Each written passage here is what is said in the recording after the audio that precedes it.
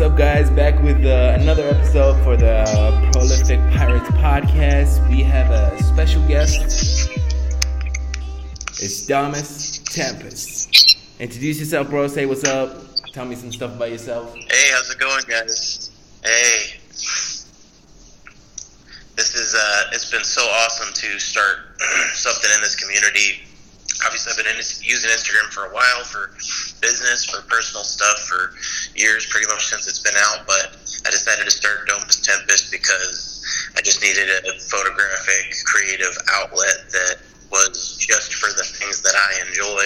And I cannot express how awesome this community has been since I've been doing this since my birthday. So, like, I started it on July 12th. So, what's that been, like? 3 months, not even 3 months, about 3 months, something like that. So it's been really awesome. Yeah, that's dope, bro. We got to talk about a few obsessions that you have. We got to talk about a few things. All right, I'm down. All right, so the watches. Tell me some stuff, bro. Like, are you like super into watches? And because I see a lot of watch shots and a lot of really dope moody shots and beautiful colors that you bring out that I still don't know how. You gotta teach me that. That gold. Whew. Tell me about the whole watch thing. Sometimes I hit it out of the park with a preset that I'm running through. Yeah. Just to see. Sometimes I do a lot of work with presets where I've already got a really good color grade for a certain gold. Right. Or I've already got a really good color grade for a silver or something, so I'll throw that preset on there and work off of those a lot of times. Right. And everything from presets that I've edited myself to presets from, like, obviously Peter McKinnon have his stuff. Nice. But yeah, mostly I have a couple under my name on there that those are my go-tos just because those are the ones I've tweaked. Awesome. And I will say, Domus Tempest is, obviously you can see the display name on Instagram is House of Time. That's what Domus Tempest means in Latin. Yeah. Or time building. Right. It just depends. Right. But yeah, I mean, that's what started it. I wanted to, so the backstory is, like I said, I have a business Instagram that's for McAfee imaging. That's more geared to, like, families and bridal stuff and weddings. Right. And I hate to say it because it's our bread and butter. It's my business. Right. But the stuff that's boring to me, not boring because I don't enjoy it, just because it's I wouldn't say it's all the same, but it's not my thing. It's my wife's thing. She's awesome with it. She's awesome with those people. I believe that I'm awesome with it too, but it's one of those things where you do this for your bread and butter. You need to be able to work out those creative juices on the things that really, really get you fired up. So occasionally, since I got into watches, I have about 16 right now. Jeez. And I've only been in. Yeah, I've been. None of them very expensive. I'm waiting on my first, like, decent, expensive watch. Right. We're not even in the watch game, but I'm waiting on my first really nice one. Okay. But when I got into it, I really wanted to take some pictures of watches, and I would take some dope shots of watches or some flat lay, like a pen and a watch, and just anything you throw down and be like, all right, this is gonna make a dope picture. Right. And I would share it on my Instagram. And when I shared it on my Instagram, it didn't matter what hashtags I used, it would get some likes, but it got no traction on my actual Instagram account. And after a while, I realized it's because when those people come to your profile and then they click on your actual grid and they see, oh, look, it's one cool picture, and then it's a picture of the food he had last night and a picture of his kid and a picture of his wife and his parking spot at work or whatever. Like, I don't care about that stuff. I'm not going to follow you because I don't want your garbage, basically your life, in my grid. And that's understandable because I'm the same way when it comes to who I follow on Instagram because I'm following several hundred people.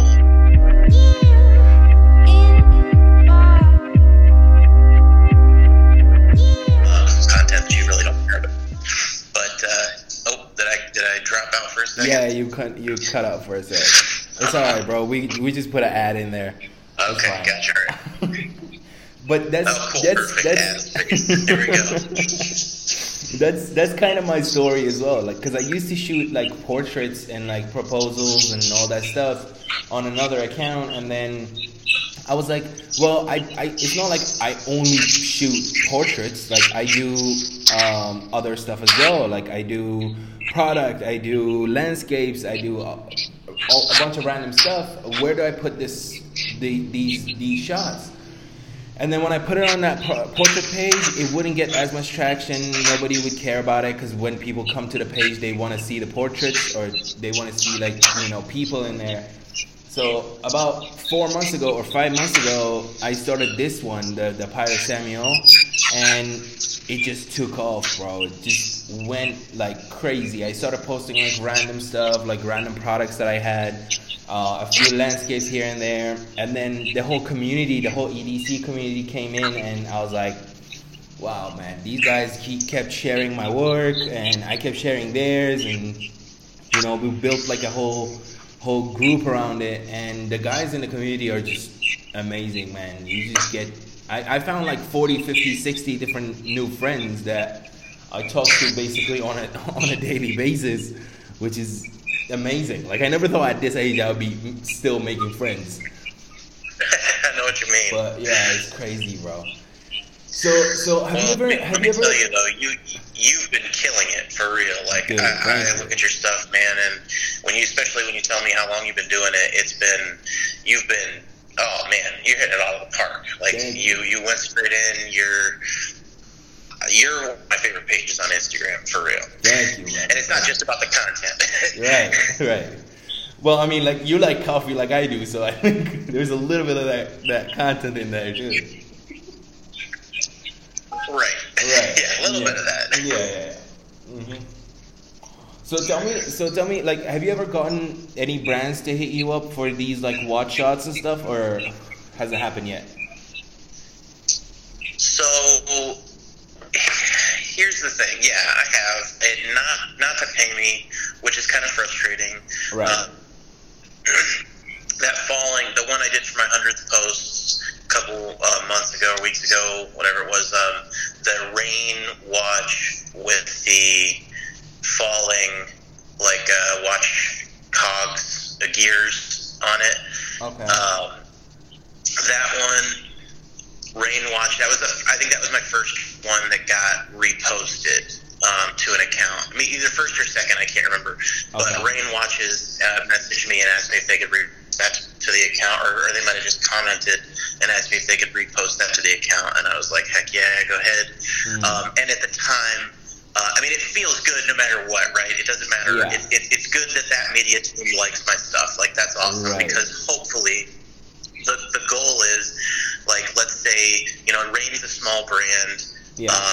They're owned by a bigger brand, but like they're a small brand. Let's say, hopefully down the road, they see me doing pictures for, well, even if they just see me do those pictures for Pocky Chips or the pictures that I did with the Atlas Coffee or any of that stuff. Right. Hopefully they see those and they're like, holy crap, we remember he did a good picture that we reshared. Maybe we need to lock him down. Or they see me do a picture for another watch brand, that. Right. That is a good approach. They would come in with something like that. Yeah. Because I never. Nobody's seen me yet. Yeah, but I don't think of it like that. Like, I think, because I feel like when you give the brand what they want from you, you just kind of lost that upper hand where it's like, okay, so I just shoot their stuff, post it, tag them, and then tell people to go check their stuff. It's that call to action for me. Like, it's that, like, if I tell the people that follow me to go check their stuff, I kind of lost that leverage. Right. So for me, even if I shoot brands, I tag them, but I don't do that call to action thing where you're like, hey guys, go check their stuff out, or things like that.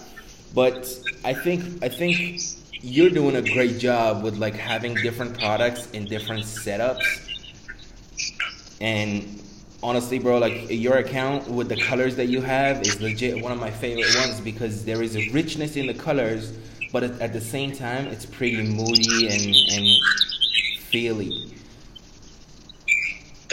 Yeah. That's what I'm going for. Seriously, I don't want to be muted. I don't want to be I want to be reserved Right. with the pictures, but I don't want to be muted. Right. I want it to be to the best way I could describe it is kind of the full realization of the style I've been shooting for. Right. Shooting for is that set for that I did with Atlas Coffee, because right. those were dark and they were reserved, but the colors were electric, and that's what I wanted. I wanted those, and they were still almost natural. Obviously, if you were here in person, those oranges, those browns, they're not going to pop the way they popped in the picture. Right. But when you look at it, you don't think, well, that doesn't look natural at all.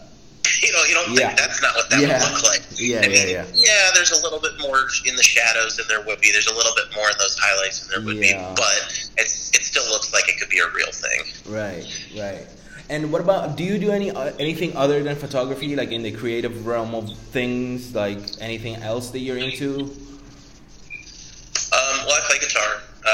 Not very successfully, but I've picked at the guitar for years. I kind of blame the fact that I'm left-handed and I play a right-handed guitar on my. But I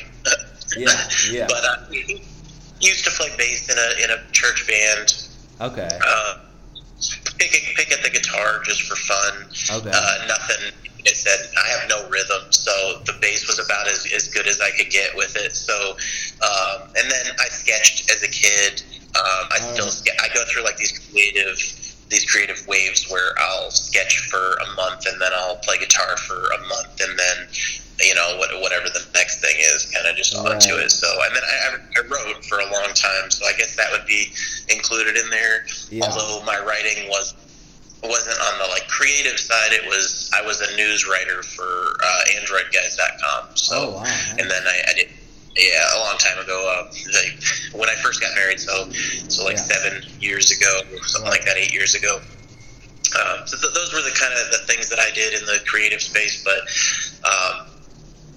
altogether, I think for everything that I did, the photography is it's where everything combines to, okay, so I have that technical side where I'm interested in the specs and sketch things, but I was never really very creative. I wasn't whipping a dragon out of my head, right? I couldn't just have a thought and put it to paper. That's not my style. I would copy, I would look at something and sketch the thing exactly. So when it comes to it, photography was the marriage of the kind of art that I like, because I would be putting something down. I'm taking something that already exists, but I'm making it art, so that's kind of how I see it.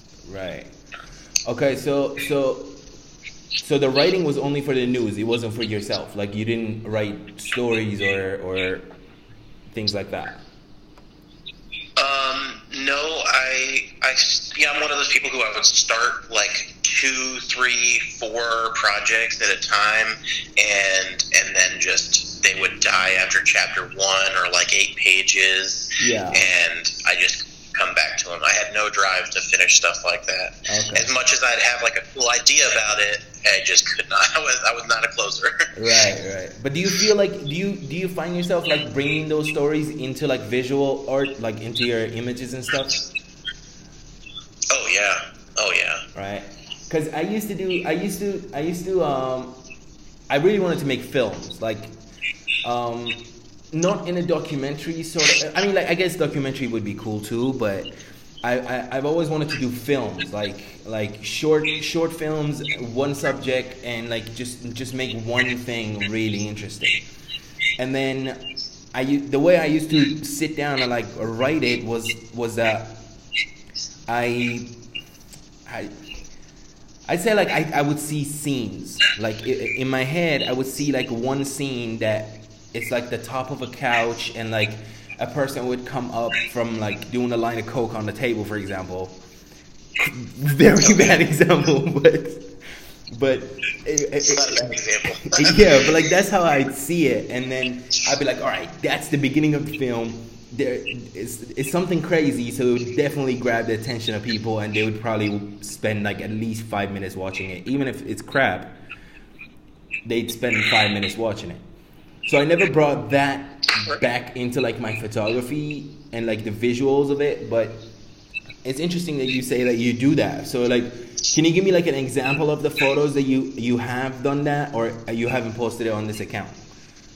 And I'm asking this because I see those cigar shots, and those cigar shots look like they could be a screen grab from a movie. So so the last one I would have, probably the biggest one example of this that I would have, I was big into Alice in Wonderland, dude. I would eat up anything to do with Alice in Wonderland, if it's the original cartoon to, I mean, just I think there was a mini series that we watched, the newer movies. I loved it, anything to do with it. So for a while I was trying to bring something more, and I wouldn't say more adult, because it wasn't like adult, like inappropriate, but just more something that would appeal to a more adult audience. Right. And it was one of those projects, again, writing that fell on its face, and I got these little keys, and I was taking the shot, and maybe I'll put it in my story, but I don't even know, because it's that bad that I just never. I had an awesome setup, dude. I worked for hours. I tweaked these little props that I was making. I got it all set up, man. I'm using a black light and detergent in this bottle to make it glow. And dude, I mean, it took me a solid 2 hours to get everything prepared. Wow. Just to set it up.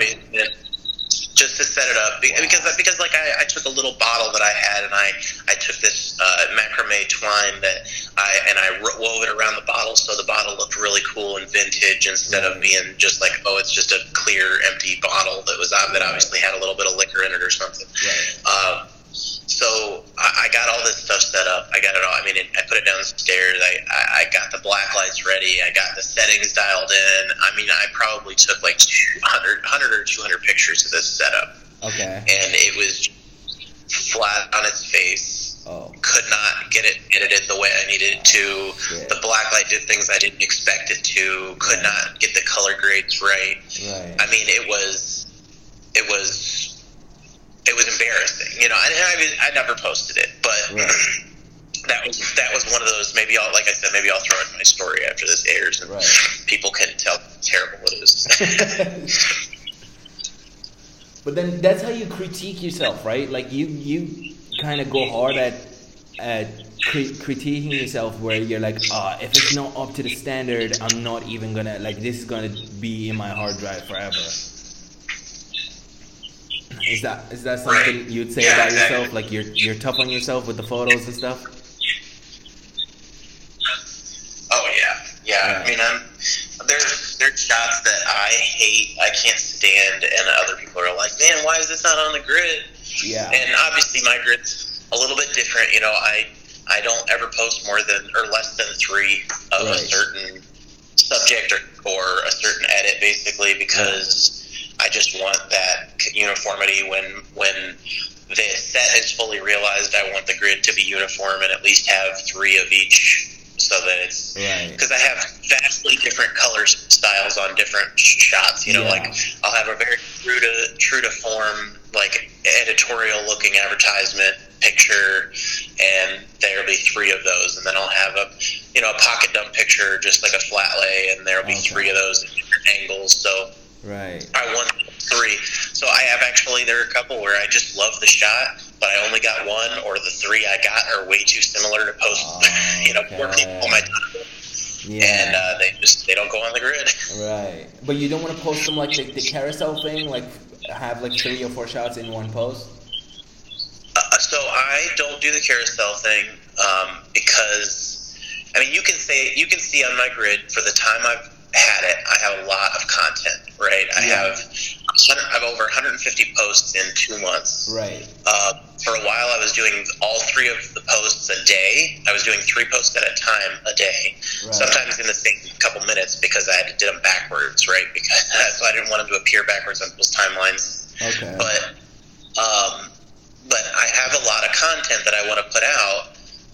But then because I was putting out so many at a time, or because I was holding myself to that, I need to do 3 posts a day standard. Because I was holding myself to that standard, I ended up running out of the content I wanted to use, and I ended up going further back into my portfolio to find things that I wasn't all that psyched on to post, but I was already in that. I need to get something out every day. I need to get something out. Right. I mean, the same thing that every creative online falls into, right?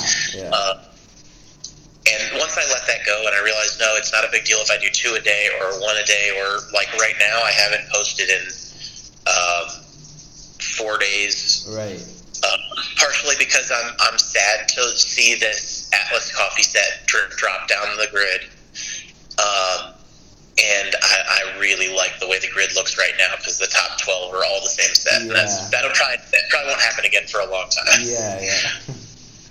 But do you think like having this whole like set of rules around it is gonna stop you from like being creative as much as possible? No, I don't.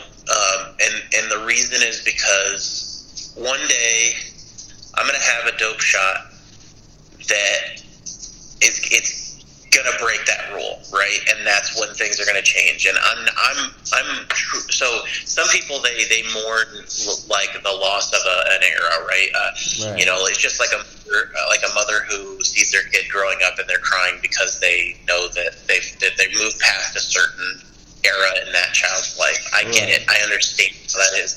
I'm not that way.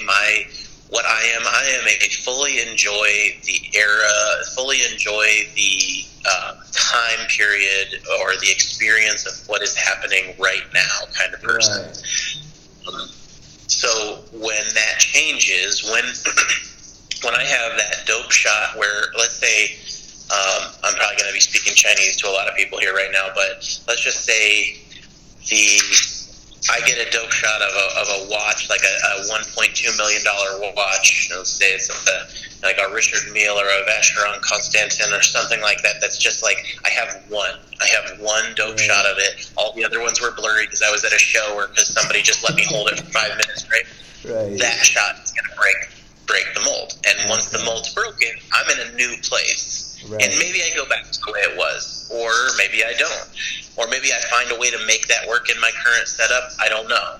Right. But once that mold's broken, I get to play with something entirely new. You know, like I'm the person who, when I get a phone, I tweak it to how I want it, and then when it gets boring to me, I just change up the entire way. Like I change all the settings on it. I put something new, put a new app for the home screen or whatever, and now it's like a new phone. You know, I'm fully enjoying what you're doing right now. Yeah, because like you I think it's a little bit like me, because like you enjoy the journey more than the final destination that you arrive at.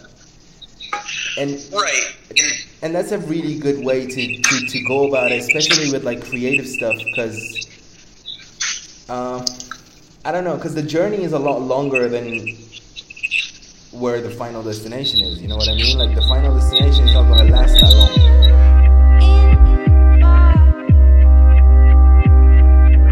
But for me, the goal is to be able to do this for 100% of our income. And while we make good money doing it, it's not to where we can count on it for the mortgage payment. It's not to where we can count on it for the car payment, for everything. My wife is the one who goes harder with this. She's the one who does more of the shoots, because I work at a car dealership for 50 hours a week, you know? Okay. All right. So the goal would be to do this for 100% of our money. But if you listen to that, that is still the journey, right?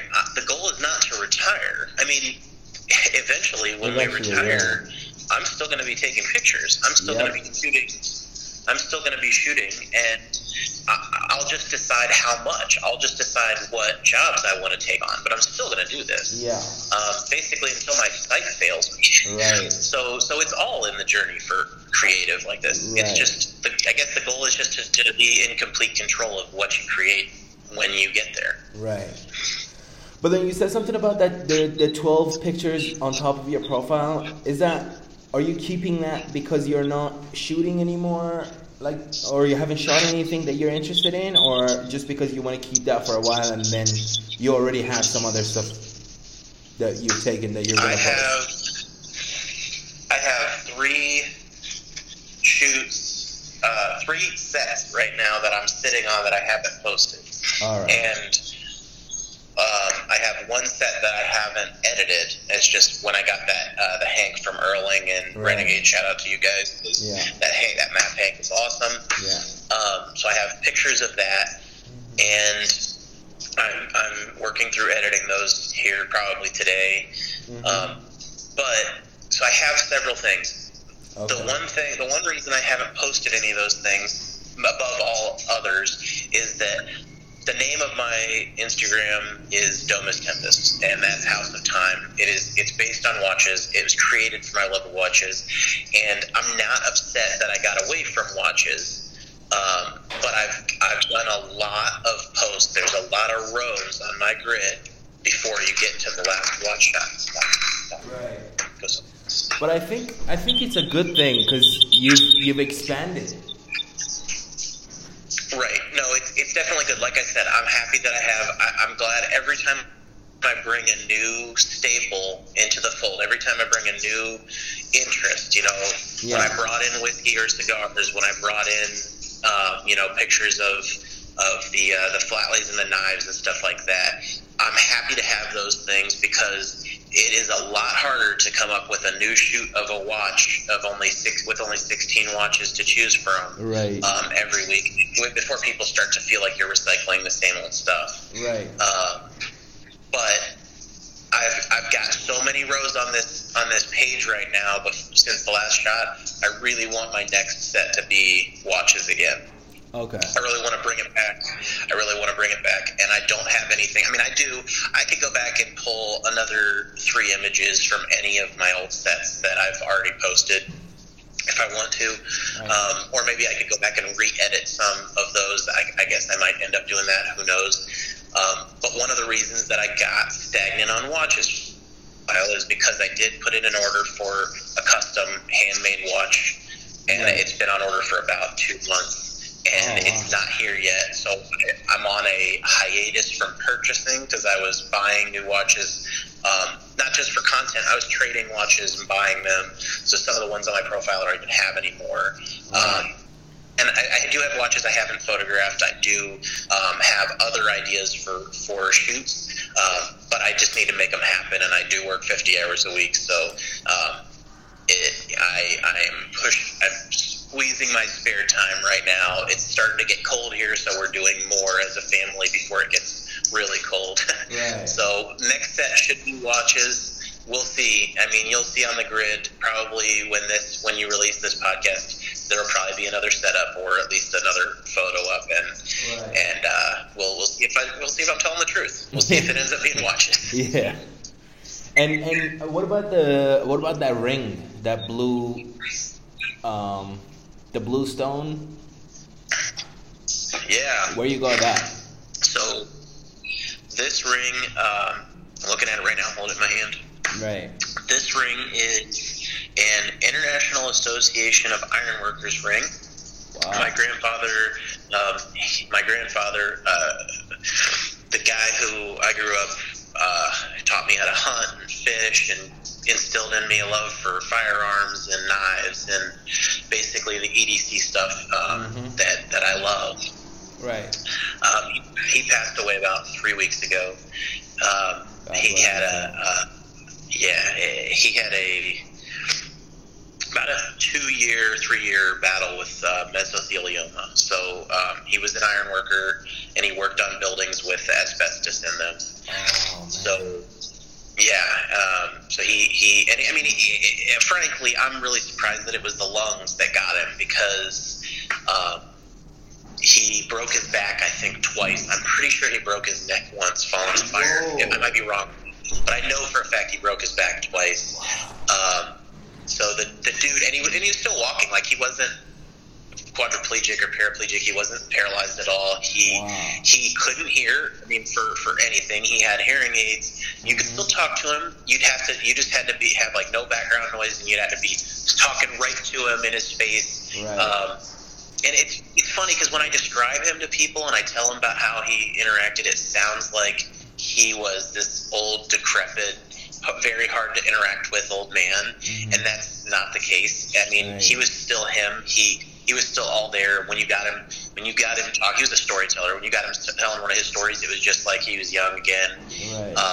But yeah, he passed away after about a couple year battle with mesothelioma, and it was one of those situations where he had told his pastor, I think 2 weeks before, look, if you know, I know you're praying for me, but I don't care if it's one way or the other. Either get me healed or take me home. I'm done. And he put up a fight for a long time, but he was in pain for a long time. And I actually took a trip down to 2 weeks before he passed away, and we were planning on potentially taking a trip the weekend after he passed. So that trip that we were, I wasn't sure whether or not I was going to go. I was pretty sure I was not going to go at that time, but that trip ended up being the trip we went to for his funeral. So sometimes it's just, man, I just went through the same thing like about 4 months ago when my grandpa passing. Yeah. And dude, it was tough, man. Like, yeah, it was really tough because he was totally fine. He was like 80 years old, walking, working out every day. He used to like make smoothies in the morning.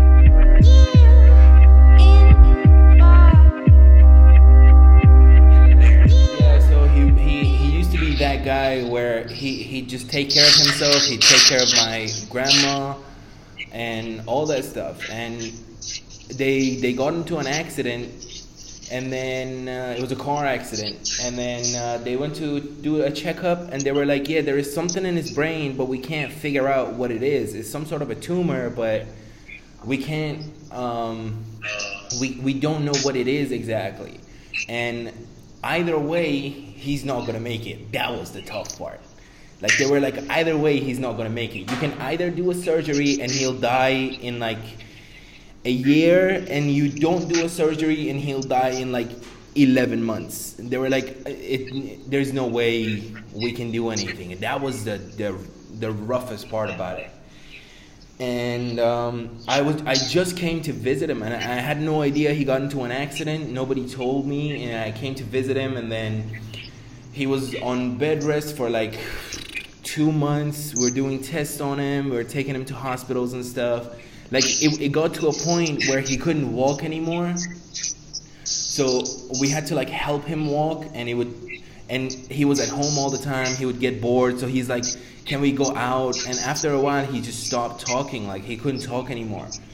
So he'd just say hi, and then we were doing like some sort of like energy treatment with some guy that was sending energy from somewhere. It sounds crazy, bro. Honestly, it sounds insane. But I've seen videos of him getting this energy. Like, all he had to do was like close his eyes, right? And this dude was like punching, like he was like Mike Tyson.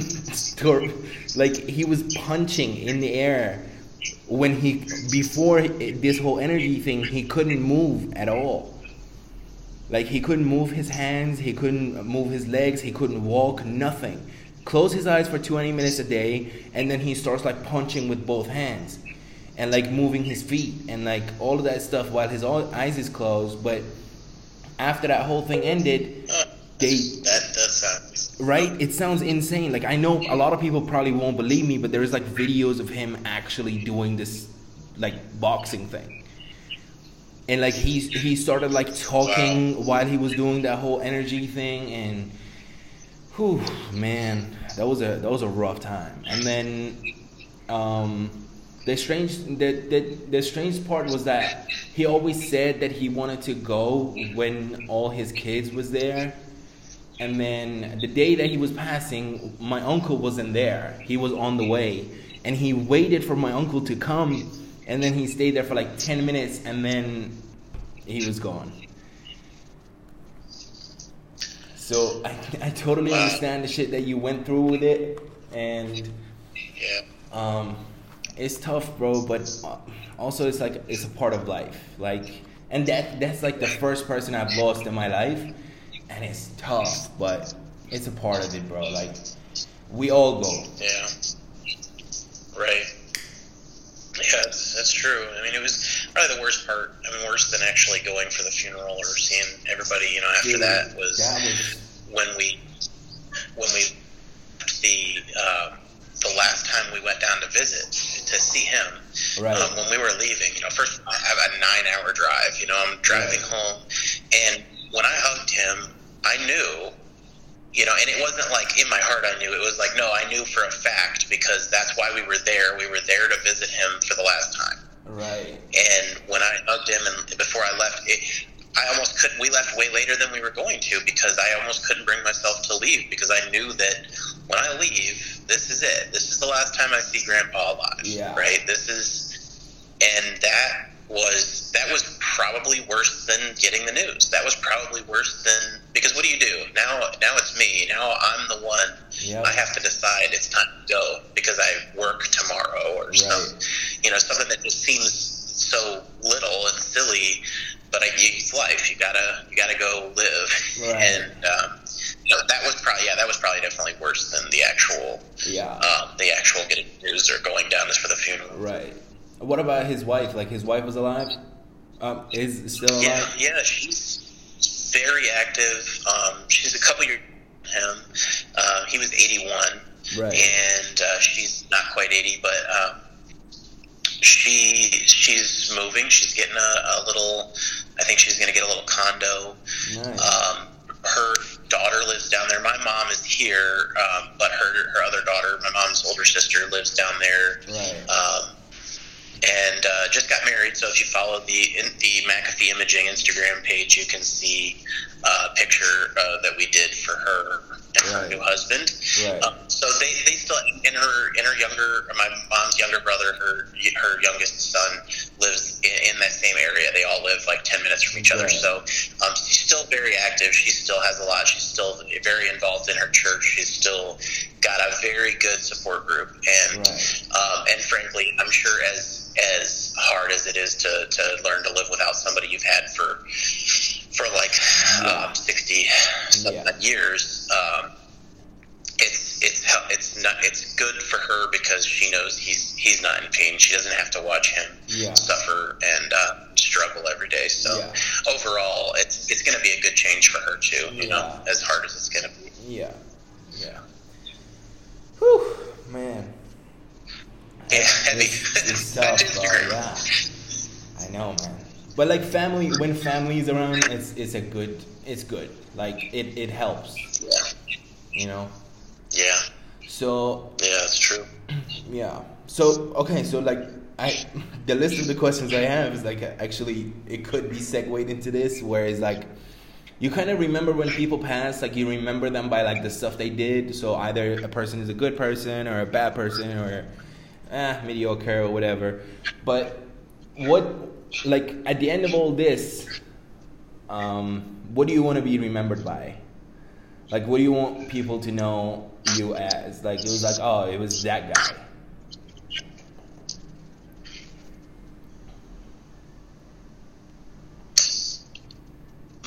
My legacy, I want to be, first of all, generous. I mean, I tend to,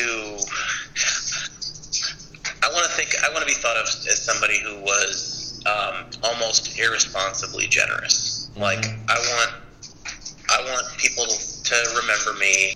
Never mattered, as long as he was helping, as long as he was putting good energy out there, that it didn't matter the cost, he was going to do it. And right now we're on our way to this financial freedom of working for ourselves, which we understand is actually going to be a lot more work, you know. Yeah. But that's the goal. The goal is it'll be worth it. Right. It'll be you working for yourself, and that's the beautiful part of it. Right. Yeah. Right. Yeah, and to leave something for, you know, my son, he's 5, and if I can leave something, whether he wants to be a photographer or not, I mean, he's got a camera, he takes takes pictures when we do sometimes. Like he gets excited about it sometimes. But he's 5, so you know it's hard to really gauge that. Yeah. The goal, hopefully, he wants to do it. If he doesn't, I'm not going to force it on him. Right.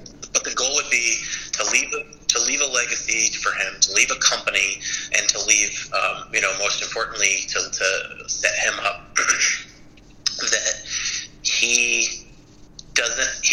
Not that he doesn't have to work. It's not my goal. My goal is that he can do whatever he wants. Right. So if he wants to run the business, if he wants to just own it and do, something else, if he wants to, I don't know, whatever he wants to do, if he wants to be a train engineer, right. But whatever he wants to do, that we leave a legacy that will allow him to pursue that. Because right now in today's age, like there's no stability. There's no like, hey, I'm going to work for this company for the next 30 years or 40 years, and then I'm going to retire, and that's it. I don't have to worry because I had a good retirement and a good company and I was loyal. Right. That doesn't exist anymore. Nobody's loyal because there's no companies that are worth being loyal to. Right. Right now, the brand of any, and I hate to say this, but the brand of any in-person employer is we're going to keep you on. We're going to do just enough to make this livable, which is good. Make it bearable. Right. But we're going to dox you. I mean, that's how it is. Every place I've been. All right. Well, yeah. There's no, even whether it be a corporation above you or whether it be actual people above you, we're going to keep you on, and we're going to make this as kind of painless as possible. But if you slip up, it's still going to be a write-up no matter what. There's no question. There's no taking into account the situation. We're going to always have a continuing dox of this is the last minor thing you did. So because they're going to fire you, it's so that if something happens and they want to fire you or need to get rid of you, they have something already. Yep. There's no trust in, you know what, this was totally minor. It was a one-time thing. You've been here for several years and you've never done anything like this, so we're not even going to write it down. Right. There's nothing like that. It is constantly, it always, for the last, almost every job I've had in the workforce, it has felt like there's always someone there building a case against you. Even if there's no plans to fire you, there's no plans to get rid of you for any reason. That's just the world we live in. So employers wonder why they can't keep good employees and why employees aren't loyal, and employees are sitting here wondering, like, why am I not being treated like a human right now? Right now, the only way for me to be totally happy in everything is to work for myself. And so that's the goal. The goal is to leave behind something that my son doesn't have to go through the kind of crap that we go through with the workforce right now. Leave behind something that he can employ people in the way that I've envisioned people need to be treated by their employers, and then also facilitate other people following their dreams. Right. Because that's the goal. For me, eventually, the world has to function. Obviously, not everyone's going to work for themselves. Not everyone could. Yeah. Not everyone has that kind of drive. Yeah. But the goal is to make sure that everyone you come in contact with leaves better and knows, this guy's following his dreams. I should follow my dreams. That he makes it look really, really doable. Right. Yeah. That's beautiful, man. That's honestly really dope. Because you can help people. You can touch people's lives without knowing you're touching people's lives.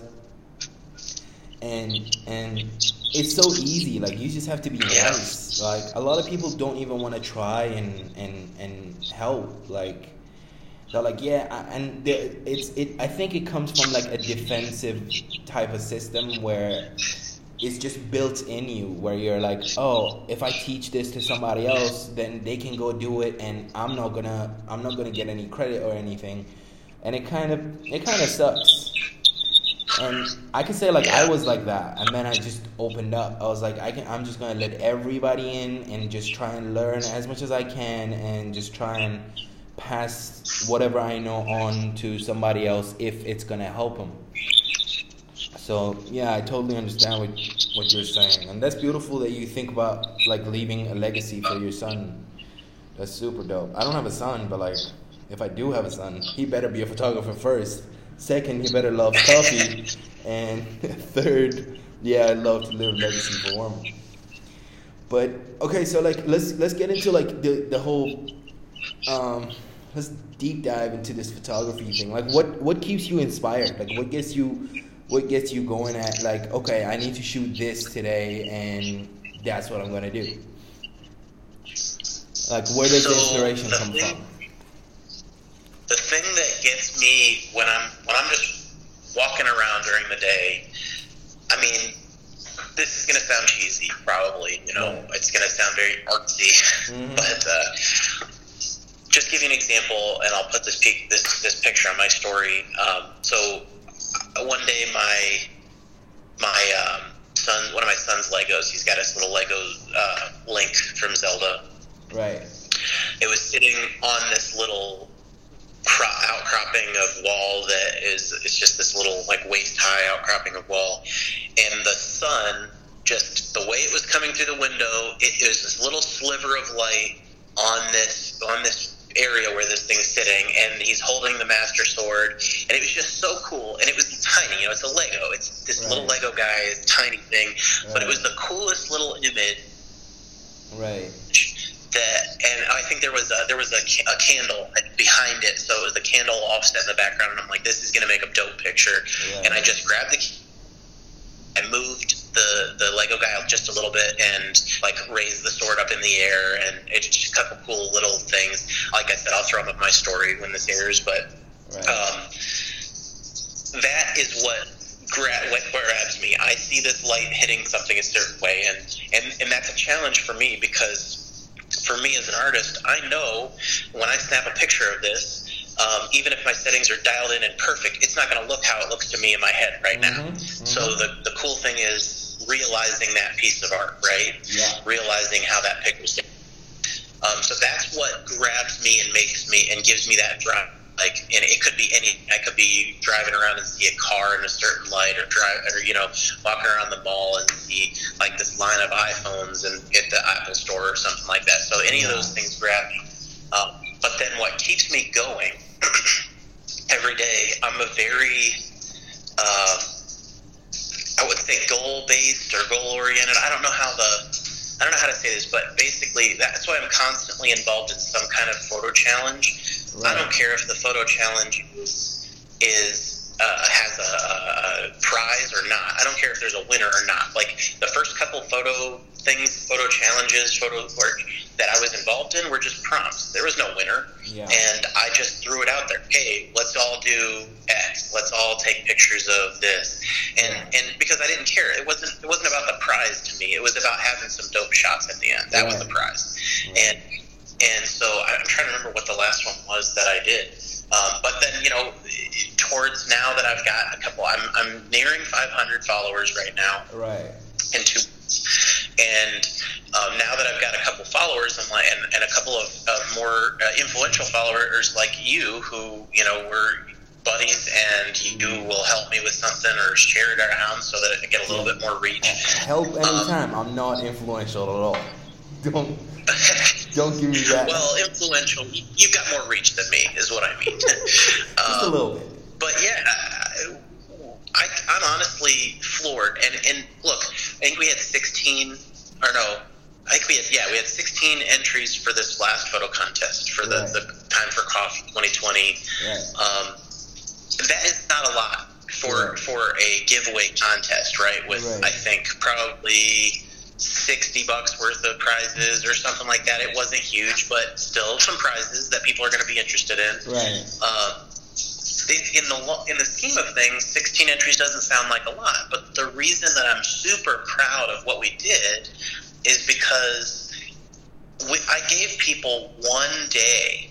Right. I gave them 1 day notice. I didn't even give them a day notice. I gave them like hours notice. I posted in the evening on my timeline, or on my story, and on my timeline, on my grid, that I was going to have a contest for the next day, and it was going to end at the end of the day. At the end of the day, then on the 29th. I was supposed to on the 28th, and we got 16 fleshed out, professional looking shots Right. of coffee things entering my contest. So the fact that we got to people in hours, with enough time for them to submit the next day a finished image for 16 people, I'm really proud of that, because I thought about extending the timeline. I thought about giving them till the next day after, but I was like, you know what? If I give them 2 days, the people who are on the fence about trying are going to say to themselves, you know what? I have 2 days, so I'll just do it tomorrow, and then they're not going to do it. Yeah, that's correct. But that's for me. I'm happy that we did that. I'm happy we gave it.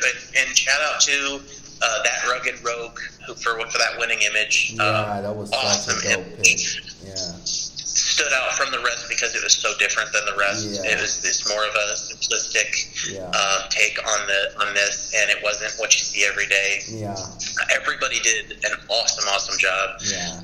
For anybody who didn't know, it was open to people in the U.S. and Canada.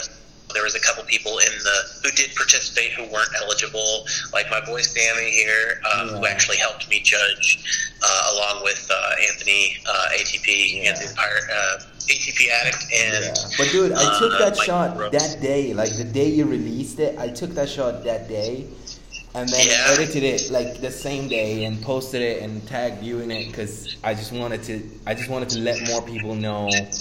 And it was good because it was exactly the time where I bought my baby Chemex, and my grinder was still working. It doesn't work anymore, but it was still working that day.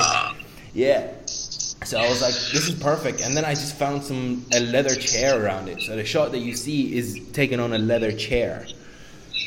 That's awesome, man. Yeah. So it was a good challenge, bro. Like 16 people. Like, because here's the thing: people get bogged down with like. They're like, yeah, but we made this thing, but like only like 4 people joined in. But that's still 4 people. Like you could reach to like 4 people and be like, hey guys, do this. And this is what you're going to get if you win it. That's still amazing. Like you get 4 people to take like 10 minutes, 15, an hour of their time to spend it for the thing that you just asked them to do. That's still incredible.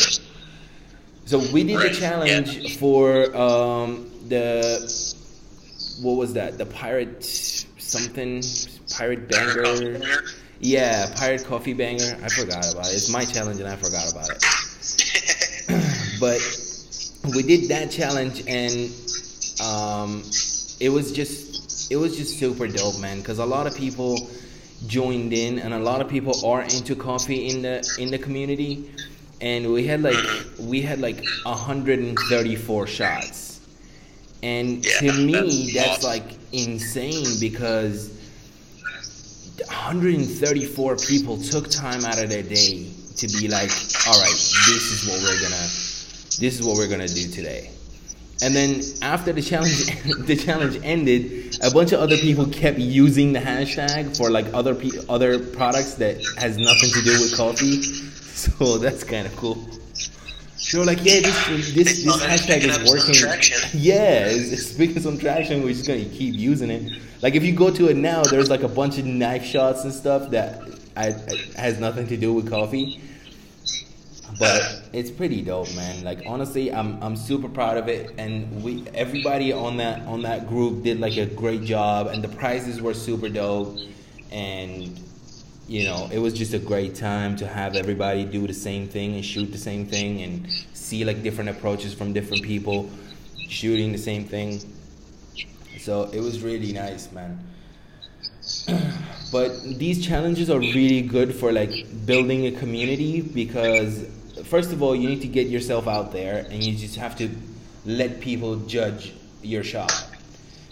And it's good because you get people excited about different type of content, but at the same time, it gets a lot of people visiting your feed and people looking at your work, and these contents usually do pretty well. So I'd suggest if you're thinking about doing more, just please do it because there is a lot of makers in the community, so you can just hit them up and they'd be down to do like a whole challenge thing, and you know, it helps everyone, and it's a good thing for the community as well. But yeah, there'll definitely be more. There'll definitely be more things coming in the future. Right now, next one will probably be with no prize, just a general, hey, let's do this, and showcase our work surrounding. And it'll probably be a weird Chronos. Yeah, but you wait on that. I might have something for you. Like, we might do something together with another person for a new challenge. All right, I'm down. Yeah, I think it will be cool, man. I just got to get a few people together and see like what they want to do. But yeah, there's a few stuff that I'm looking at that could be cool. But give me like a top 3 like people that give you like a little bit of inspiration where you're like, all right, now I got to go shoot something with this vibe, or like, you know, I gotta shoot some knives today. So right now, actually, that Rugged Rogue, just that one shot, which I'm gonna out him a little bit here. I hope you listen to this, Rugged Rogue, so I don't feel like I'm talking about you. He said he didn't even like his shot that much. He said he didn't think there was any way he was going to win. So just so everybody knows, that Rugged Rogue won the contest for Time for Coffee. Time for Coffee was to celebrate an International Coffee Day, which was on September 29th. So that Rugged Rogue already had an AeroPress. So what I ended up sending him, he won the 3 months of coffee subscription from Atlas Coffee, and I ended up sending him a vacuum. Yeah, so really cool. They teamed up with me. They sponsored that portion of it. I reached out to them a while ago with the pictures to send them and see if they wanted to do something. So they down to team up on giving away a couple months of coffee, and I've been using them. So the reason I reached out was because I really liked their coffee. Nice. And they gave away that 3 month subscription. Awesome of them. And then I sent him a vacuum siphon pot, just shipped out today. A vacuum siphon pot because he did not have one. I want a siphon so bad. We kind of redirected. Yes. He will enjoy it. It's a really cool thing. I might throw a video up on my story of me using one a while back. Did you send him yours, or Atlas supported that? No. So Atlas didn't. Atlas just provided the 3 months of coffee. Okay. I bought him one, so I purchased. It'll come straight. It'll come just to avoid shipping fees for me and everything. It was easier to just buy one and have it straight to him. So I tried to do like the gift options and the receipt and everything just in case he doesn't like it. But yeah. So hopefully no issues with shipping on that one. But it's coming from Amazon, so around here they're pretty good. Yeah. But so that was how that worked. Full disclosure on that, prize ended up being a little bit different, but he had say in what it was. Right. And when it, circling back, what was the actual question? Because that kind of got off on my tangent there. The inspiration. Like, give me 3 people. Inspired me? Yeah. So just last night, I did some shots that were inspired by what he did. I mean, loosely based. It's inspired by his shot. Had for anybody who didn't see it, you can go hashtag Time for Coffee, search for that Rugged Rogue. But his shot was a Chemex out on his back, or out, I don't know if it's back, but outside, and just this beautiful waft of steam coming off the top of the Chemex. It was so simple and it was so beautiful to me. I loved it. Yeah. So last night I was playing with a light, one of my utility lights, and I was doing, I had brewed a pot of coffee, and I was using this light to try to capture that steam coming off the top of the Chemex.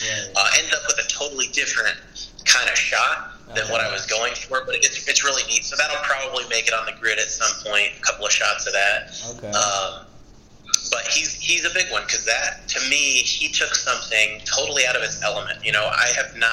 I'm ashamed to say it because I do like to switch things up and change it once in a while, but I have not taken my Chemex outside to photograph it. And that was such an interesting, and easy isn't the word, but easy to do. When he had that thought to take that outside and see what happens. To me, that was just so like, wow, it's genius, because it's something that I wouldn't have thought of. And frankly, even last night while I was photographing mine, my wife was like, why don't you move it somewhere else? You take pictures of it right there on your coffee bar all the time. So maybe eventually I'll get around to that. Yeah. But so he's one on the list right now. I have. Let me just pull up here and see what I've been looking at lately. All right. But the Wanderer EDC. Oh yeah. I'm very inspired. That guy is like the king of fly-lays, bro. Like he can't do nothing wrong.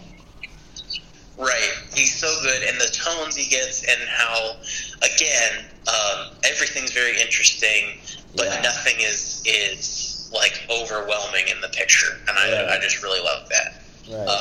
The hand shots, I think I was kind of complaining about this the other day, but the hand shots, I don't even know if I can pull one off. Dude, I can't too, man. I got a fat hand. Yeah. It don't look good. The watch looks all wobbly and shit. Our rings don't go the right places. It's those shots are tough, man. Yeah, and then other than him, let's see. Should I stir the pot and say that? No, I'm not even gonna do that. Let's see. Let's go a different direction with this. Yeah. Actually, Wiggy Miggy. Do you follow Wiggy Miggy on Instagram? Yeah. So he is somebody who's aspirational to me because he's going at it so hard. And shout out, man! You're killing it right now. Yeah. Your stuff is awesome. Yeah. I've been following him. He's got a YouTube channel now. Okay. And he is so technically proficient. And that's the side that I really feel like I have a handle on, usually with the camera. But his shots are just dialed in when I see them. Yeah. That I am trying to find a way to pull that inspiration into a shoot without having to say, hey, look, guys, look what I did. I copied Wiggy Miggy, because that's what I'd have to say at the moment with the ideas I have. So, which he'd be fine with, because he's cool, and he and I have been buddies since I came into this community. He was kind of the first person to jump on Instagram with more followers than me and say, yo, guys, why aren't you following this guy? And that was super cool. Endeared him to me greatly. Yeah. So I've been kind of like a puppy dog talking to him lately. But his stuff is really nice. He would probably be the third. So, yeah, his stuff is really nice, and he's genuinely a cool dude. I've talked to him here and there, and he's a nice guy. And I actually like here's the thing. He does one thing that I can't do so greatly. Like, he uses these lights and like these like strong colors in his images, where if I did that, I'd get anxiety. Like, I'd need to take a few Xanaxes and just chill, because these, like, the colors that he uses as like bokeh in front of the lens, and like that triangle bokeh with the red knife in the back, I can't do those. Like, he does them so perfectly, but I can't do them. First of all, because I don't have the light. Second of all, I think it'll be too much for me. Like, I like a little bit more of the darker side, earthy tones, and now we just got into like the fall tones, and there's like a little bit more yellow and like those sort of colors. But he's really good at getting those lights in the shot, and they match perfectly. Like, they go really well. So I wish I could, but I can't. Yeah. And that's what I'm talking about with the bokeh. I mean, he and I talked about this a while ago before he put it into use on his page. Right. But that shaping your bokeh thing is such a cool tool. Right. That, I mean, his shot. I'm sorry, but his shot of the Benchmade knife on the Mad Pow handkerchief with the butterfly shaped bokeh. Right. Oh my god. Yeah. Like, that's a mic drop. That's huge. Yeah. I mean, frankly, that's one of those that if I know that it's it's really more, it looks more of an advertisement for Mad Pow than anything. Right. But if that knife was flipped over and you could see that butterfly on the Benchmade knife, that's one that I feel like would grab Benchmade's attention for real. Now, I don't know what kind of stuff they use for their marketing, but that would be a fantastic shot for them. Yeah, true, man.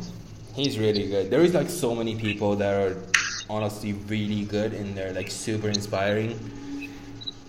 That, you know, like every time I open my feed and I'm like, oh man, oh God.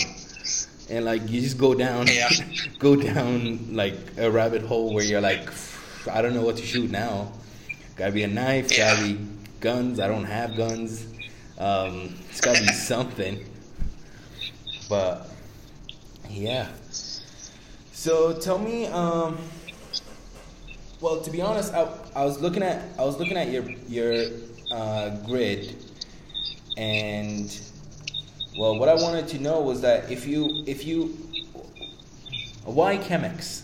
Because I asked Brady the same question. I don't know if you listened to that podcast, but I asked Brady the same question, and he had a whole story behind that. So why Chemex is so dear to you rather than like other types of brewing coffee? So Chemex is not actually my favorite cup of coffee. Ouch, bro. I know. It makes an awesome cup of coffee. It is probably my second favorite brewing method. All right, I feel bad. Don't get me wrong. Like, right.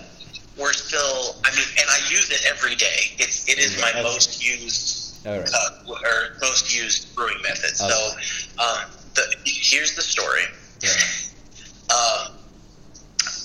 I'm going to say a cuss word here. Right. I had a Keurig 5 years ago. I think it was 4 years ago. Yeah, right. 4 years ago. I don't remember exactly. Right. But I had a Keurig. And so full backstory, been a coffee guy for forever. I used to be on a YouTube channel. I used to be a contributor to a YouTube channel called Noble Cup of Joe. Okay. We did a podcast. I was Spec Sheet Tony because I was all about the specs of the computer or the laptop or the tablet or the phone, what we were talking about. Right. The whole thing was coffee theme. I shot our whole intro buffer using a Keurig and Folgers pre-ground coffee. Kill me. I know. Again, maybe if I find it, I can throw it up on the... Yeah. Dude, the day this podcast drops, your story's gonna be all dots. Yes. Stuff. I mean, I'm in coffee prison for the kinds of things I used to do. But so this was the beginning. I mean, I'm talking pre-ground coffee, Keurig, Java Jig, and Flame Life. And I worked from home, so I had to have coffee. But so fast forward to a time when I find out really just how bad the Chemex waste coming from the and I'm not taking a moral stance here, but right. I heard the stories about how bad the waste from the Chemex pods are, and then I started to, I think I got a sore throat and found out it was because the Chemex hadn't been cleaned ever, or not Chemex, I keep saying Chemex, I'm sorry, Keurig. Yeah. The Keurig hadn't been cleaned in forever, and when I found out really what grows inside those Keurigs, if you don't clean them regularly, that was it. I was done. I unplugged it. I asked for an AeroPress for my sister for Christmas, and she got me an AeroPress and a thing of Valhalla Java from Deathwish, or is that from Deathwish? Yeah, I think it's from Deathwish Coffee. And I didn't even have a grinder. I used a food processor to grind the coffee for it. Oh, wow. AeroPress, to me, I know. Again, sinning against coffee. I mean, it's not that crazy, but it's crazy, but it's not that coffee crazy. Was ground for years. All right. It's still not the best. I get it. And, but after, as soon as I got myself a little manual hand conical, ceramic conical burr grinder, I used that. It took me 5 effing minutes to grind my coffee in the morning, and I loved every second of it. Yep. But that's what I started with, the AeroPress. And the AeroPress is still my first love. And I still believe that the AeroPress makes the best cup of coffee because I'm a full immersion. I want the mocha flavors, And when I found out that you could make a cup of coffee with some decent coffee beans, fresh ground, and you could make it, and I'm a coffee and cream. I use heavy cream in my coffee. Right. Occasionally, if I get something really fruity or like a single origin that's got really really light notes in it, I'll drink it black. Right. But in general, I enjoy it with just a little bit of heavy cream. When I found out that you could brew 1 cup of coffee, put a tablespoon of heavy cream in there, a teaspoon of heavy cream in there, and it just tasted chocolatey and mocha flavored, I was in heaven. I was like, I don't have to have all that sugar from those creams. I don't have to have the artificial sweetener flavor from sugar-free creams, and now coffee doesn't taste good when it's actually sweet to me. So that was helpful. Yeah. The reason I got into Chemex, obviously, been a fan of Peter McKinnon since Peter McKinnon was. I think I got in probably around the 100, between 100 and 300K. So early on, but not like before. The first video, like most people that I saw of his, was the 8 camera hacks in 60 seconds or something like that. So the first one that really blew up for him, it blew up. I saw it. That was when I got it. Right. I may be wrong about the subscriber count. I'm not trying to be some hipster. I was with Peter McKinnon when he hit. Obviously he was popular. Yeah. But when I saw he was the second person I'd seen use the Chemex. And it was so interesting. I grabbed myself like a Bodum pour over with a reusable filter, and then quickly realized that the reusable filter wasn't working for me. At least the one that was included, it was just too loose. So I grabbed some just plain regular coffee filters and folded my own filters for it. Much better. And then again. As soon as I had the money, I just grabbed myself a 10-cup Chemex. And the reason that I went for that over, the 10-cup. And by the way, everyone who says that the cups are wrong, a lot of people I see complain online saying that you can't actually fit 10 cups or 8 cups or however many cups the Chemex says. Yeah. A lot of people don't seem to know that a cup of coffee is not a full 6 cup. Ounces. Or 8 ounces. What is a cup? 8 ounces? 8 ounces. It's not 8 ounces. It is 5 ounces. So they're not measuring in the volumetric cup measurements like your Pyrex measurement cup does. Yeah. They're measuring in how many ounce cups of coffee can you fit in this. So a lot of people seem to be confused about that. Almost any coffee thing you buy is measuring by how many 5-ounce cups. Okay, sorry. Sorry for that. You get annoyed when people complain online about that. But I bought the biggest one that I could get because the only reason I wanted to have it, because I acknowledged that it wasn't as good, in my opinion, of a cup of coffee for what I like as the AeroPress was, is that it was the opposite of the AeroPress. The AeroPress, you can get one small cup of coffee at a time. Right. I mean, I think it's something like 6 ounces is about the most you can really brew at one time comfortably without overfilling it and waiting, and the brew times are all messed up. Yeah. So I wanted to be able to make 2 or 3 cups of coffee at a time. Right. And the Chemex was the natural go-to. And then because in the morning now I'm brewing for a large, to-go cup, Chemex is the natural thing to do. So yes, second favorite cup of coffee. Yes, fully inspired by, or I should say informed by Peter McKinnon having a Chemex, and that is one of the reasons that I went for this brand instead of grabbing like a Hario, which I have a V60 at work that I use sometimes. So I have other brew methods. I've used the vacuum siphon pot, but again, I wasn't willing to invest in the butane Bunsen burner that you need to really crank out the best coffee every time. So I've experimented with most types of coffee. I've actually never owned a French press, but I have drank French press, obviously. And so far, as for combination best coffee and convenience, Chemex kind of wins it for me. Yeah. And it brings out a lot of other flavors as well. Like Chemex brings out a lot of flavors. Like French press is pretty good. But in terms of flavors, I think Chemex is a little bit more. There's more flavor to it when it's a Chemex. But siphon, I've never tried a siphon actually. But I think if anything was to replace a Chemex, it'd be the siphon because it looks so good. Like I'm just gonna be shooting siphons all day. Like that's all I'm gonna. I don't want to do anything else.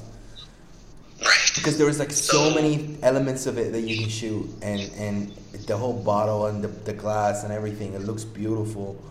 So I think I've never had it. As far as the flavors, the Siphon is as AeroPress and French press are full immersion brewing methods. Right. So that means for the entire time that it's brewing, all the coffee is submerged in all the water, and it's really pulling out those darker, more chocolatey, more mocha caramel flavors. Right. So that's why, because that's the kind of coffee I really enjoy. That's why I like, and that also informs my brewing style in the Chemex, because honestly, if most people saw how I brew in a Chemex, they probably would hate me, because I'm not brewing to bring out those little minutia, the little fruit flavors. I'm brewing to bring out the chocolate mocha flavors. So right. I do it more like I don't do three pours. I do one pour. I bloom, and then I do one pour, and I let it, so that all the coffee is in all the water for as long as possible. Yeah. But so for the vacuum siphon pot, it makes the best 100% cup of coffee that of any of I've had, because it is kind of a combination of the good. You get all the little minutia that you would get from a Chemex, but you also get those dark, really good roasty flavors. Right. But I purchased the ones I've played with. I kind of kept all my coffee buying under $50, and except the only thing I have that's more than $50, I think, is my Bonavita pot, which actually I bought on sale for like $56. It's about $100 pot, but I got it on sale for Prime Day or something. Okay. So even that, I'm just trying to keep it really cost effective. Yeah. But the way everyone said online, the best way to make sure you get the same brew every time with a vacuum siphon pot is to purchase a butane Bunsen burner to go underneath it, because most of them come with a little alcohol stove, which is cool, and it works. And about every third pot, I would get the best pot of coffee I've ever had. Oh, wow. But those other two were only okay. So if you're spending like all in, you're invested for 15-20 minutes brew time for this thing.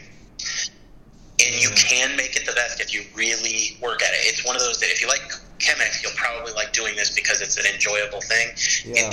It wasn't an everyday thing to me. Right. So I'm going to get an electric one that is hopefully going to allow you to regulate temperatures and stuff much better. And if it does, then I'll report back. I'm sure you'll see pictures of it when I do get an electric one. Yeah. So all in, that would be my favorite brew method if it was consistent for me, but I didn't have the time to invest into it to make it consistent.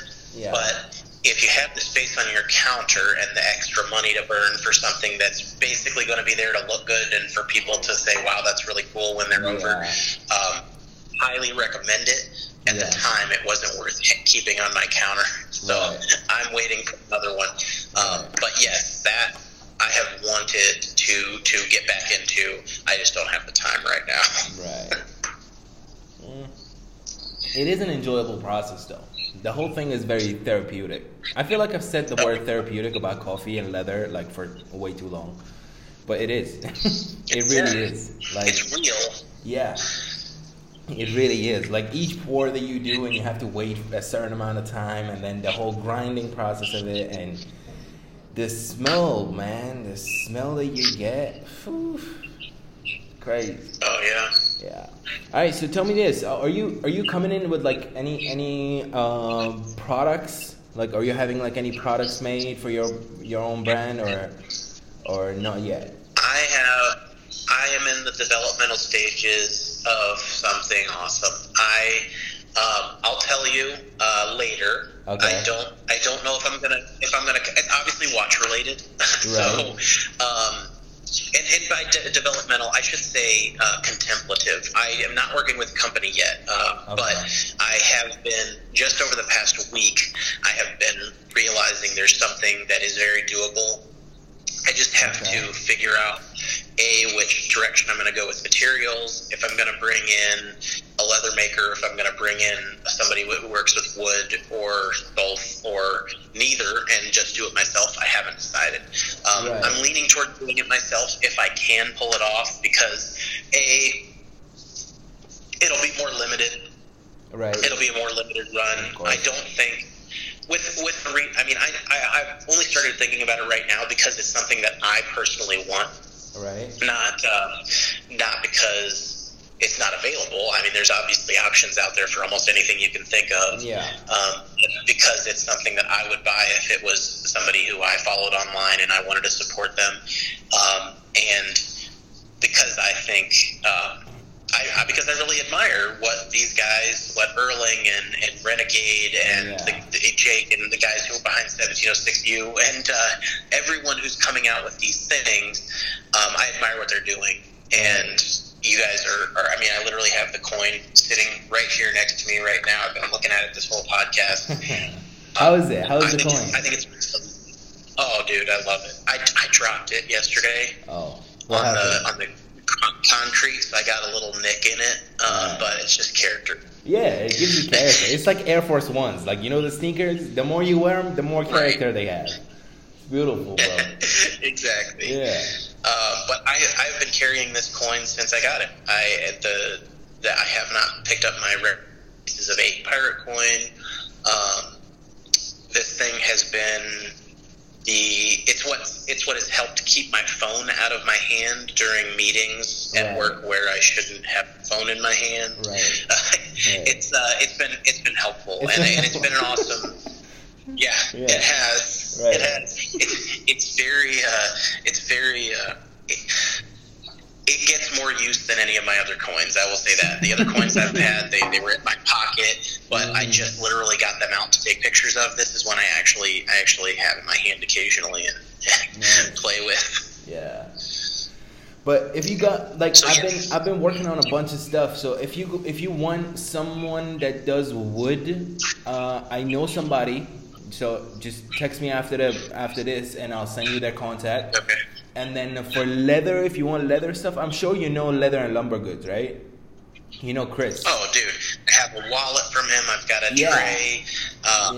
Chris is awesome. I have pretty much an ongoing chat with him. Yeah. And he made me a custom leather wallet in a color that I picked, and that dude is hilarious. He's so funny. Oh, dude. Yeah, he is. And he's my Asher Knives buddy. His collection of Asher Knives is what's the word? Aspirational. Mm-hmm. I wish that I had a collection like him. I'm getting there. I've got 3 now. He's got, I think, 6 or 7. So, also, while I mention it, Asher Knives. If you have the ability, anyone who's listening, go to AsherKnives.com or check him out on Instagram, or just look at any of my posts that I've tagged him in.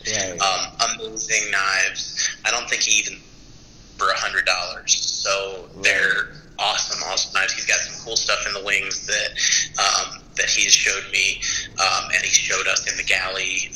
Some things he's developing that his knives are fantastic.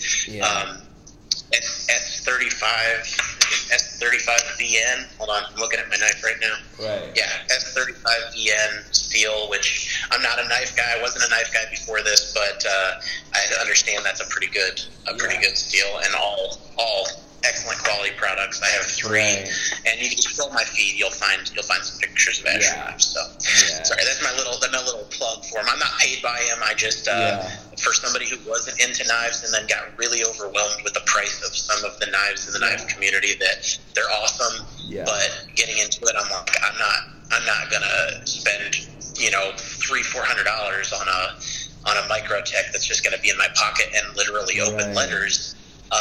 And be pretty for pictures, but these Asher knives, they are pretty for pictures and very affordable for the quality you're getting. Right. Yeah, man.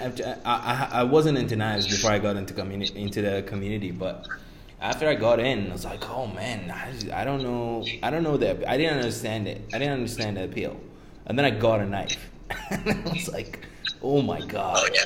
And I think I was talking to Tony about this, but I think it's the sound, as well as like the use of it. Like you can use it on a daily basis, But at the same time, it's that sound when you open it up. It's like a Zippo lighter. Like when you open it up, that sound kind of plays with your soul somewhere. You mean when you flip it open? Oh, yeah. I love it. So I know. The one I've got in my hand right now is the Silva, and it's got ceramic bearings in it. Yeah. And it's not assisted open, but it has the little nub on the back like an assisted open knife does, and it's got those bearings. So when you push that nub, it's just perfect. Yeah. It's and then, fantastic. so I got the knife. I got a Browning. I have 2 Brownings knives, and they're pretty decent. They're not bad, but I'm looking into getting more. And then I was like, why don't I make my own knife, like a custom made 10 pieces? You know what I mean? And then I did some research and talked to some people, and man. A lot of work. Not a lot of work, a lot of money. Dude told me he cost him like $600 for a piece for one. Ooh. And I was like, that can't be right. Like, but I just haven't gotten back to it where I should just hit a bunch of other people up to see like if it's possible to make some sort of custom knives. I might actually hit up Asher Knives because the dude is pretty cool. Oh yeah, he's an awesome guy. So I might. He's only a couple hours away from me, and I'm in Ohio. He's in Pennsylvania. Oh, okay. And I've chatted with him a couple times. Yeah. Well, I shouldn't say a couple times. I chat with him probably a couple times a week. Right. But yeah, awesome guy. Yeah, hit him up, pick his brain, see what he thinks. I don't know if he'll have ideas for what can be done in your area, but he's a cool guy. He'd probably open up to you. Yeah, I think I can do that. By the way, for anyone out there spending a couple $100 on a knife, no shade. I mean, I'm into watches, so I will never judge how much anybody spent on anything. Yeah. But for me, for my uses, I'm not torturing knives. So I understand some of these things. Like I'm in a Microtech group on Facebook just to admire, really, and maybe eventually I'll add a Microtech out the front, like automatic piece to my. Yeah. But some of these knives, like these Marfione customs, like we're talking like $6,500. Yep. And that's a knife you will never use, and it's a piece of art. Like they're beautiful. The mirrors, finish on the blade. I mean, they are. They're pieces of art. It's the highest level of the craftsmanship in that arena. So again, no shade. I personally, for my level of interest, I'm really happy to have a really good quality, really good looking option under $100. Right. Yeah. I think brand wise, because I'm trying to keep it like super on brand. I think brand wise, before knives, I should do like something else. Like I should come up with some. You got a good connect with Atlas. With what, Atlas? Yeah. Yeah, I mean, I've got a good relationship with them so far. You know, they've been responsive to me. I might not.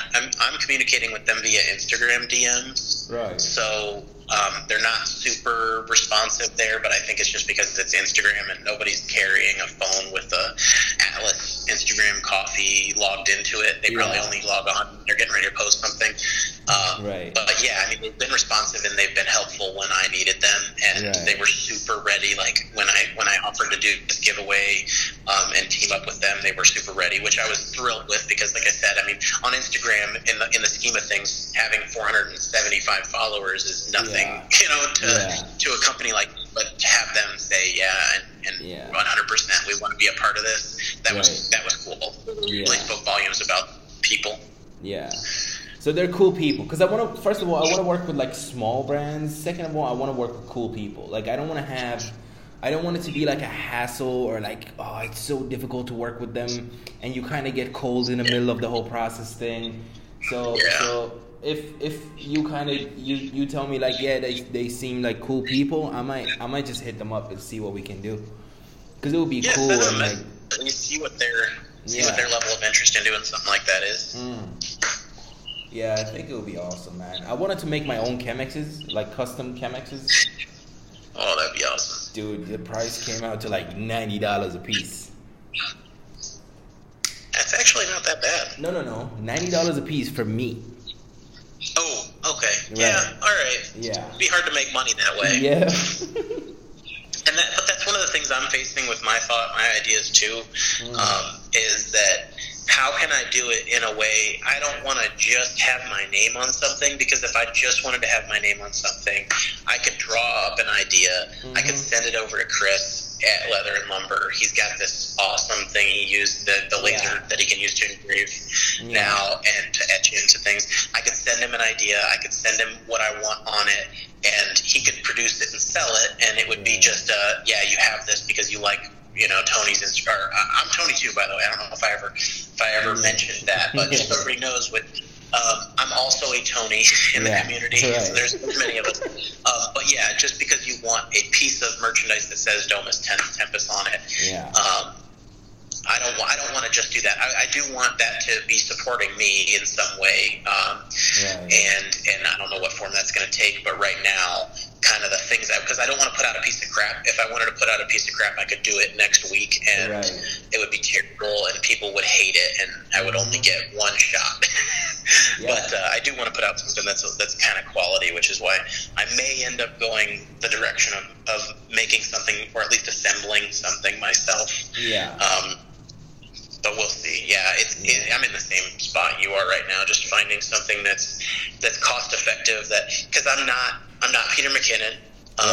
Again, no shade, love Peter McKinnon. I only have purchased the hot sauce because I just can't bring myself to spend the kind of money that it's not worth it. Again, I just can't bring myself to do it for a prop, for a photo. So I want to bring something to market that eventually, that if somebody cares enough to support me, that it's also something that they'd either get use out of and be a reasonable price to answer the need that it answers. Right.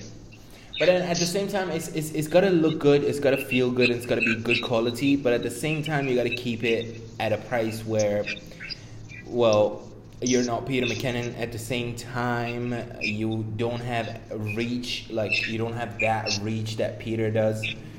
Because you really got to consider it. Because a lot of people come up with amazing products, and the product is $300, and I'm I don't know if I want to spend $300 for a coffee maker or something. You know what I mean? I can go and find the greatest coffee on the planet, and then come up with it and put Pyre Samuel on it, and it's $300 for 250 grams. Not a lot of people are gonna buy it. I might sell 2, and that's about it. Which is still amazing. It's still crazy, but I don't think it's a good idea. Plus, you got to consider this whole weird time that we're living in with the COVID and stuff. So you got to keep the prices low, because a lot of people's finances is a little messed up, and it's bad. So, and they would want to support, but at $300 for 250 grams of coffee, it's just not gonna. Right. Yeah.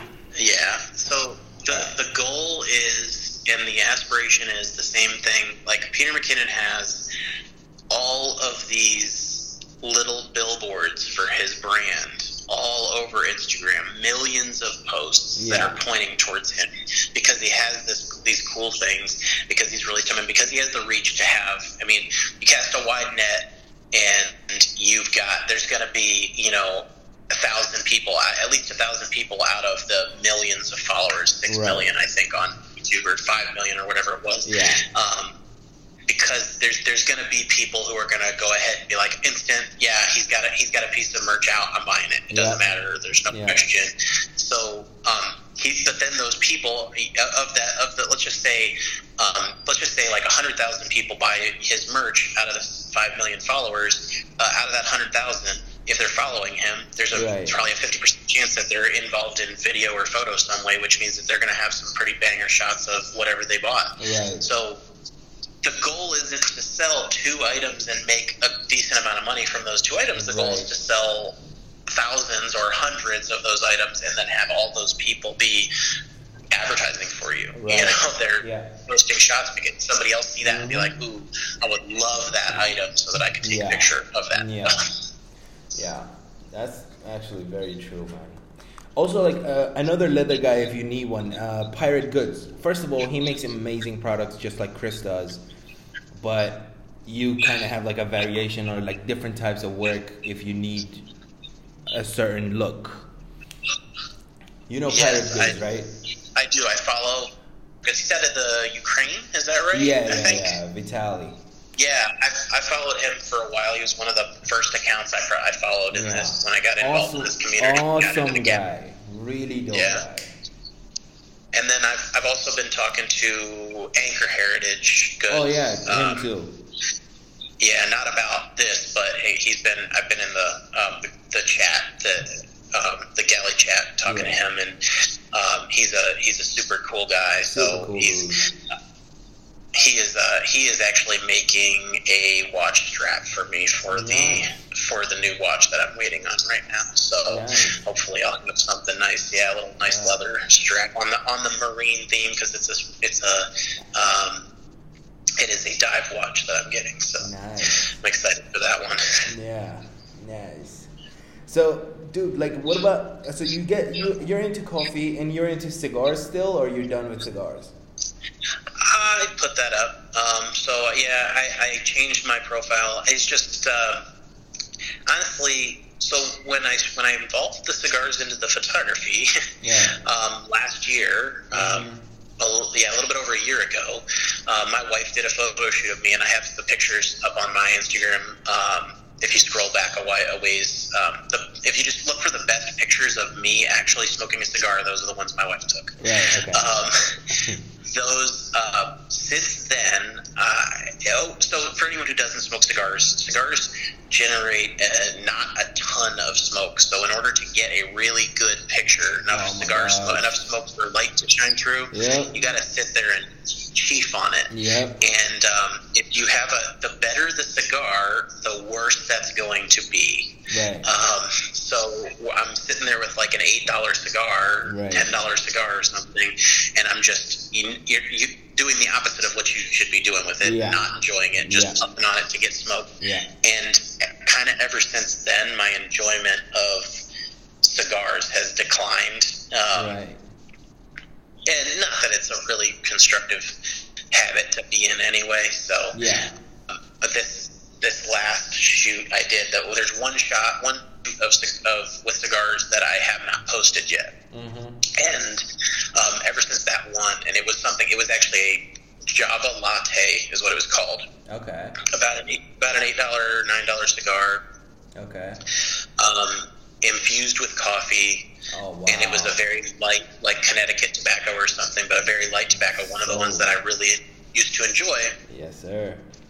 This thing should have been the pinnacle of enjoyment for me, and I just hated it. Yeah. So, I mean, again, not speaking to the quality of that piece, but that was kind of when I had that one, and the next day I was talking to my wife about it. I'm like, I didn't even, it should have been so good, but I didn't even like it. Yeah. She's like, I think it's just hang it up. You keep saying that, and it's time to just let it go. So that's what I did. I've got a couple in a humidor that'll be props for photo shoots in the future for weddings and stuff like that. But so overall, I'm done with them. But they'll still make cool photo props when necessary. Yeah, they're great photo props. They're great. Oh yeah. Oh man, have you seen I Photography? I Photography. Yep. Instagram. Yep. He gets some amazing shots. Dude, there's that guy. I think his name is Darnell. I hope I'm not wrong. Darnell. Yeah, right? Yeah, his name is Darnell. Yeah. And then there's that guy. There is another page called Smoke This. That guy is really good. Check him out. And also there's another page called Smoke Portrait. And that guy, Jeff, that dude is like... And he plays guitar, so you might actually really kick it off. I'm gonna try and get him on the podcast, but just talk to him. He's really good. Okay. He's really good. I'm gonna look them up. For anybody who's looking for to follow cool accounts like this, I that I mentioned, Darnell Perry's his name. I'm on his page now. Mm-hmm. It's the letter I, dot Photography. Right. So check him out. Really cool shots of cigars. He's got a little bit of Peter Pirates merch in there too. Right. Really cool guy, military, U.S. military veteran. Really nice guy. You said, what was the other one? Smoke This Portraits. And Smoke Portraits. Smoke This. Steve, all right, following. Yeah. And Portraits, following. Cool. All right, got him on my feed now, so I don't forget. Give them a check out for sure, man. They're really good. Yeah. And Darnell, I might actually do something with him. Like I got to talk to him a little bit more because I just haven't had the time with like all these challenges, and like I got a few products that are coming out that I've been working on, and then the podcast and the whole prints for sale on the website thing. Man, that took a while. But then, I'm going to talk to him a little bit more and see if we can do something together that would be cool for the community plus some brands. So, we'll see, man. But he's got amazing shots. He's got really, really good shots. So, definitely a page for new people to the community to check out. All right. What else can I ask you that I didn't ask you, bro? I'm so glad we did this because I got to know you really well. Yeah. Do you have give me an advice for people that are just starting up, like just people that are just getting into photography or any kind of creative path that they kind of. Because, we started doubting ourselves, this picture got 100 likes, and my normal amount of likes is 500, 600, so I pretty much suck. I should just hang this up and quit. What advice do you got, man? Okay, all right, so first off, and this isn't really advice, this is just a self-serving plug. I'm a member of the Galley, ATP Addicts. I'm actually a moderator there. So go to my profile, click on the link, and join the Galley. Really cool guys, really, really awesome people, super helpful to give you, and super honest to give you constructive criticism. We'll tell you if something's awesome. We'll tell you what we think, might make it better. Right. And all of our advice isn't the best. I've given advice that I've been oh, sorry, man, I thought that was going to work a lot better. Yeah. But we are down to help. Always somebody online who's down to look at what you're doing and see if they can help you with it. So that's something that might be helpful to somebody just starting out. Right. Two, and this is advice that I give the Galley, I've given probably 3 or 4 times. If you have something that takes pictures, start taking pictures, right? Just do it. Start looking at what your camera is doing. Look at those settings. If you're trying to learn settings, take a picture. When you get a really good shot, look at what settings the camera chose. Look at how it did it, and then obviously YouTube is your friend. YouTube. That's or if you want to, right. And if somebody's getting results you want, talk to them. Usually they're looking to help you out. Yeah. The thing that frustrates me most is when I see a photographer really good potential and they're I just can't, I just need a better camera. And they're they're sitting there with a DSLR. Yeah. And it's my wife and I, we jumped into this and we bought a camera. I had a drone. I had a really nice drone, and I wanted to do real estate pictures. And the real estate agents I was working with, the one in particular who said, I want to hire you for aerial pictures of a house, but I want you to do all my pictures. I'm not going to hire you for just aerial. So I literally bought a camera to do professional pictures. Oh, wow. I had done photo editing I had a little bit of background in that, but I didn't know cameras or settings, and I bought a camera and learned to do it so that I could make money to do it. And my wife, it's a long story short, my wife picked it up, and she's just a guy that is unlike anybody's I've ever seen. So she is the art side. She's the one. I'm the one who was learn the settings of the camera. This is the exact setting I want to achieve the look I want. And she's the one who's you need to get down and lay on your back and point that camera upwards to get the kind of composition that's going to be interesting for that shot. So we really complement each other in that way. Right. But because I jumped into it and bought a kit, like a Nikon D3300 kit with the kit lens, and that's what I first started shooting with. Okay.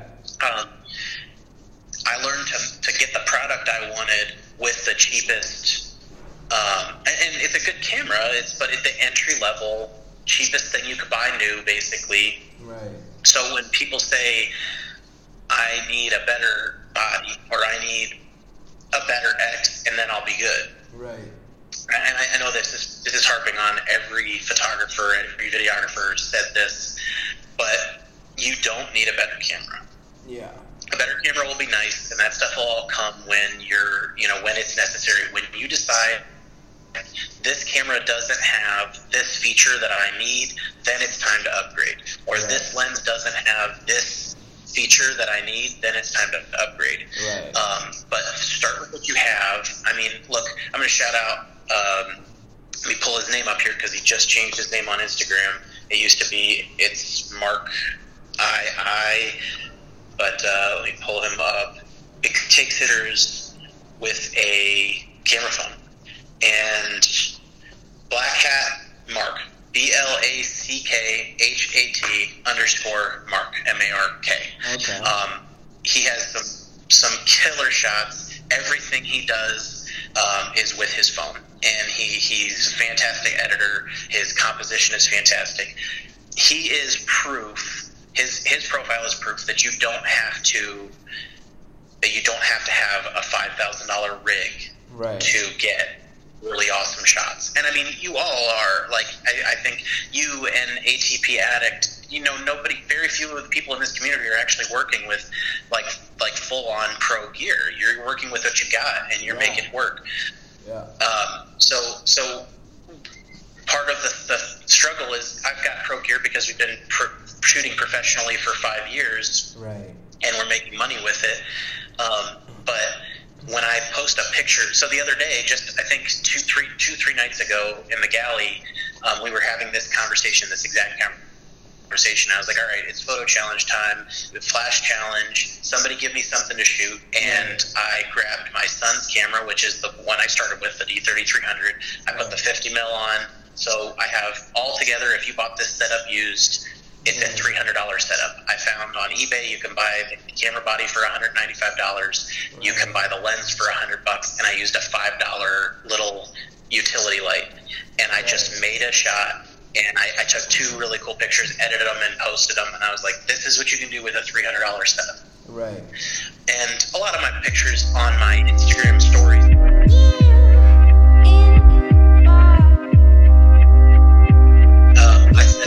I don't post any of the phone shots on my page usually, just because I don't feel consistent enough with it, and get really professional results with any level of gear. Right. And so that's my first thought is don't get caught up in, I guess my biggest piece of advice is don't get caught up in the thought that if I could just get the same microphone or the same lens that X or Y has, then I'd be set. No, learn to use the gear that you have full, and then you'll realize, because you may be buying the wrong camera. Like if you just go out and you're like, all right, I got $3,000 to spend on a body, I'm going to buy this $3,000 body because so-and-so uses it. You're probably buying the wrong camera for you. It's not going, it's going to be great, it's going to be a fine piece of equipment, but if you haven't learned your settings or what you need from a camera, then you don't even know what kind of camera you really should be shooting. Right. True.